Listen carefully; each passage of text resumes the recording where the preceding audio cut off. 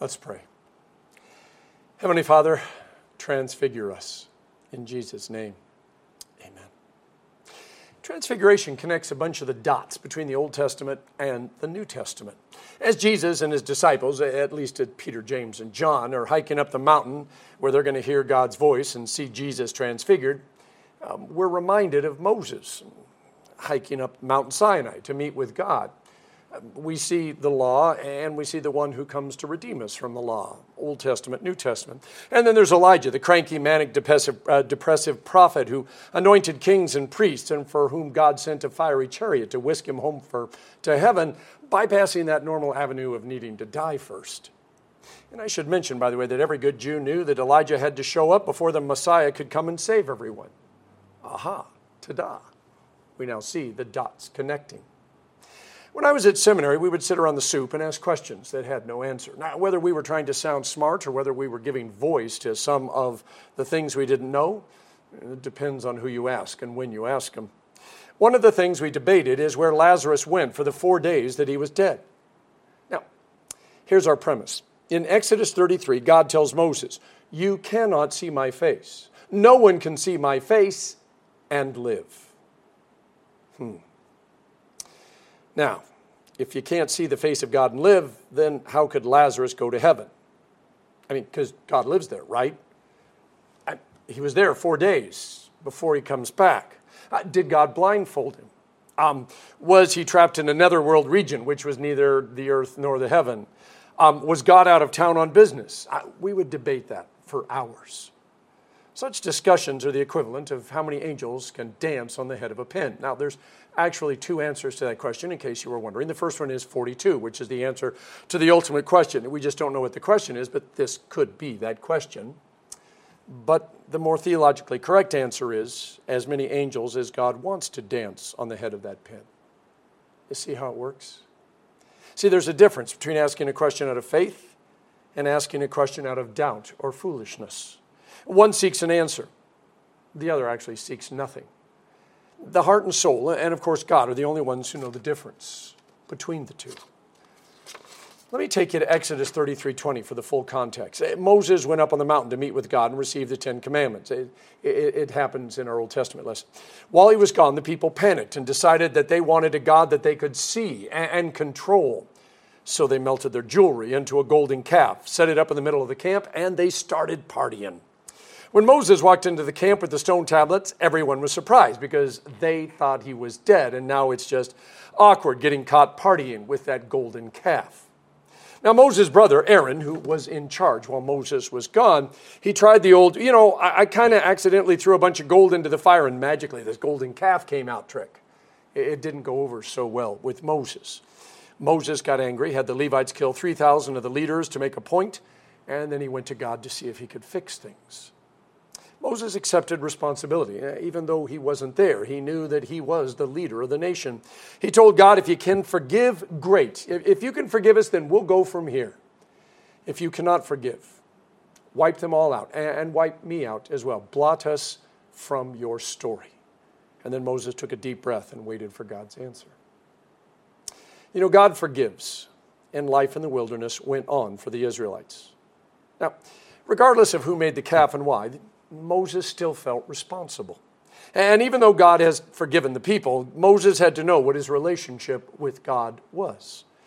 Most of us know what that's like when we fail someone or hurt someone.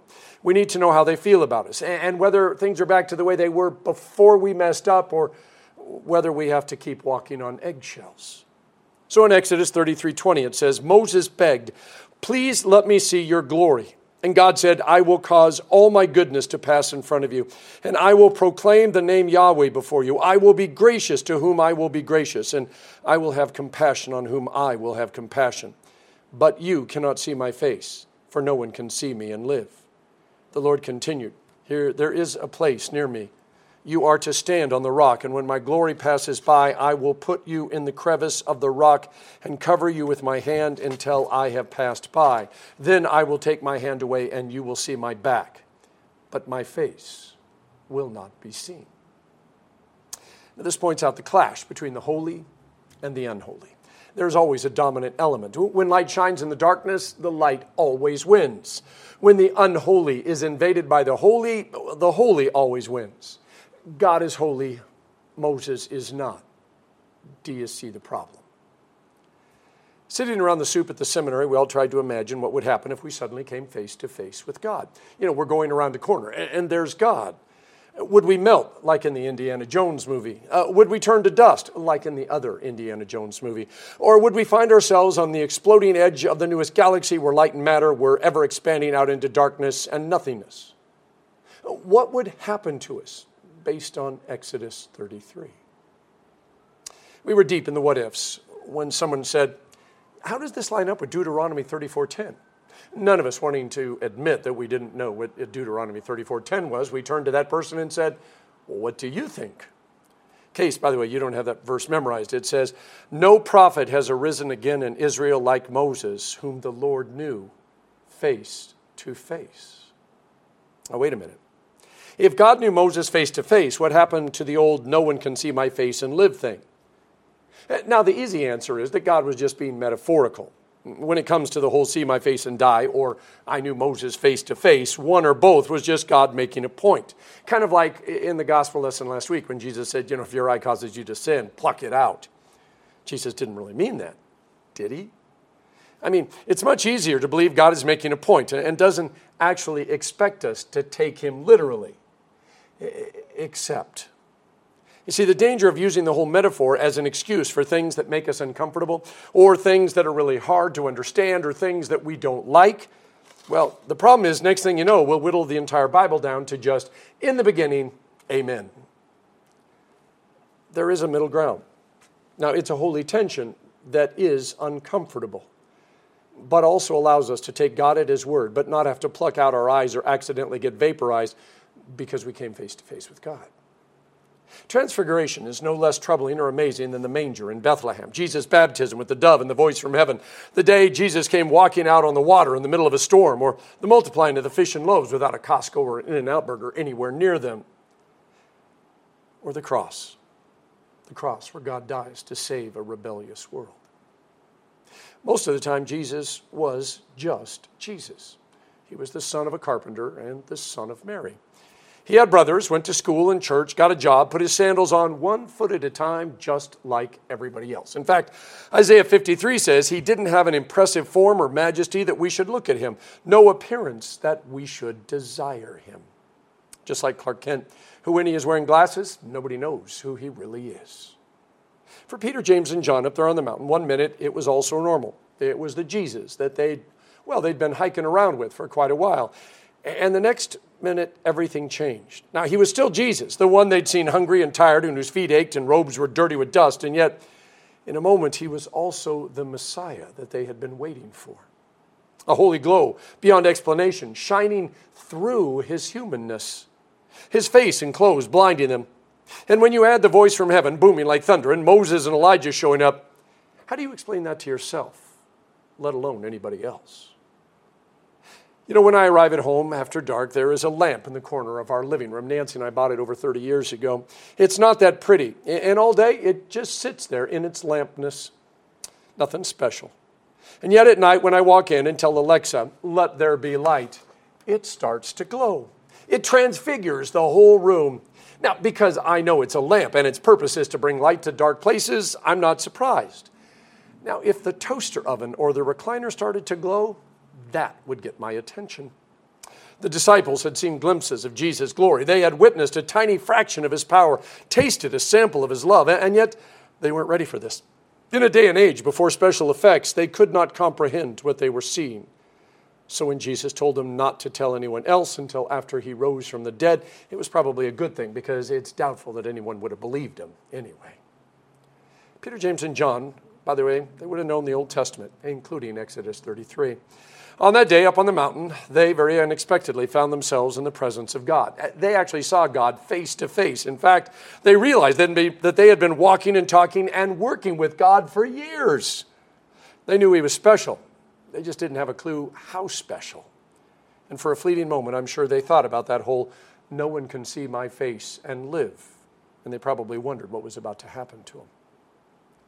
Bernard de Clairvaux, who lived around the year 1100. And yes, today he is known as Saint Bernard, and I just think that is awesome. He wrote about the love of God. He broke love up into 4 degrees. And when it came to that 4th and final degree of love, this is what he noted. This perfect love of God with our heart, soul, mind, and strength will not happen until we are no longer compelled to think about ourselves. It is within God's power to give such an experience to whom God wills, and it is not attained by our own efforts. God chooses who he will reveal himself to. There is so much of our life where God is present. In fact, God is present at every moment and every place. And yet, so often we don't see him. Like that lamp in the corner of our living room that just sits there doing nothing most of the time. During the day, I rarely walk in and say, well, hello, lamp. In fact, even though it's very visible, to be honest, I don't see it. It's only at night when it glows and brings light to the room so that I can do the things that I want to do or need to be done. But I still don't ever remember saying, thank you, lamp, for bringing light. On the other hand, when I want it to work and it doesn't, that's when I notice it. And that's usually when I start to complain. Here is where we discover the meaning of seeing God face to face and no longer being able to live. You see, the closer that we are drawn to God, the less of ourselves we can see. And when we come face to face with God, we can't see anything except God.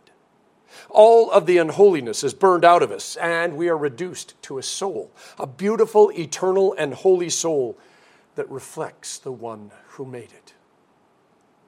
When we are in the presence of God, as St. Paul said, it is no longer us who live, but Christ who lives in and through us. Do you see how this works? If we run away from God, if we do everything we can to distance ourselves from him, his reflection grows smaller and dimmer. But the closer we come, the bigger and the brighter his reflection is in us. Luther's explanation of the 3rd article of the Apostles' Creed goes like this: I believe that I cannot by my own reason or strength believe in Jesus Christ my Lord or come to him. But the Holy Spirit has called me by the gospel, enlightened me with his gift, sanctified me, and kept me in the true faith. Well, most of us, at least when we are at church, would say that we want to be led by the Spirit. Most of us are scared of just such a reality. What if God asks us to go somewhere that we don't want to go? To give up something that we don't want to give up? What if he tells us to move somewhere or talk to a stranger or forgive that person that we really do not want to forgive? Are we willing to surrender to him? Come face to face with him no matter what he asks of us? Be drawn so close to him that we can't see anything but him? How much of you, the real you, the you, by the way, that makes you, you, remains when you are sleeping? If someone were to see you sleeping, would they know everything about you? Could they tell by your snoring or sleep position or number of pillows everything about you? Do you believe that you are still you, even when you are sleeping? To be afraid of getting so close to God that we lose ourselves is a fear a lot of people have. They're afraid that they won't be them anymore. The whole dying to self and living for Jesus can be a little scary, and yet it is what we have been called to as disciples. Jesus said, if you want to be my disciple, a Christian, a follower, you must deny yourself, take up your cross, and follow me. When the voice from heaven went silent, and Moses and Elijah left, and Jesus quit glowing, what Peter, James, and John saw was the Jesus that they had always known. It's just now they knew more about who he really was. Every once in a while, something so powerful, so bright, so alive transfigures an average human. We are moved to tears or cheers, or to become like them because we saw in them, even if it was only for an instant, something that we desire for ourselves. It doesn't matter that after their act of bravery or sacrifice or love, they went back to being the soldier, the sailor, the mom, the parent, the grocery clerk, the lawyer that they had always been. Because even in their ordinariness, we now know who they really are. They can't hide it anymore. We've seen the truth. Such is the calling of Transfiguration Sunday.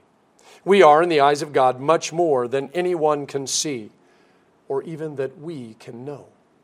As we are drawn into the presence of Jesus, eventually coming face to face with him, we don't need to be afraid of losing ourselves. Just the opposite. We will discover who we really are and always shall be. And by God's grace, the rest of the world will notice us being transfigured. In the name of the Father, and of the Son, and of the Holy Spirit. Amen. Would you confess your faith in the words of the Nicene Creed? I believe in one God, the Father Almighty, maker of heaven and earth, and of all things visible and invisible, and in one Lord, Jesus Christ, the only begotten Son of God, begotten of his Father before all worlds, God of God, light of light, very God of very God, begotten, not made, being of one substance with the Father, by whom all things were made, who for us and for our salvation came down from heaven, and was incarnate by the Holy Spirit of the Virgin Mary, and was made man, and was crucified also for us under Pontius Pilate. He suffered and was buried, and the third day he rose again according to the Scriptures, and ascended into heaven, and sits at the right hand of the Father. And he will come again with glory to judge both the living and the dead, whose kingdom will have no end. And I believe in the Holy Spirit, the Lord and giver of life, who proceeds from the Father and the Son, who with the Father and the Son together is worshipped and glorified, who spoke by the prophets. And I believe in one holy Christian and apostolic church.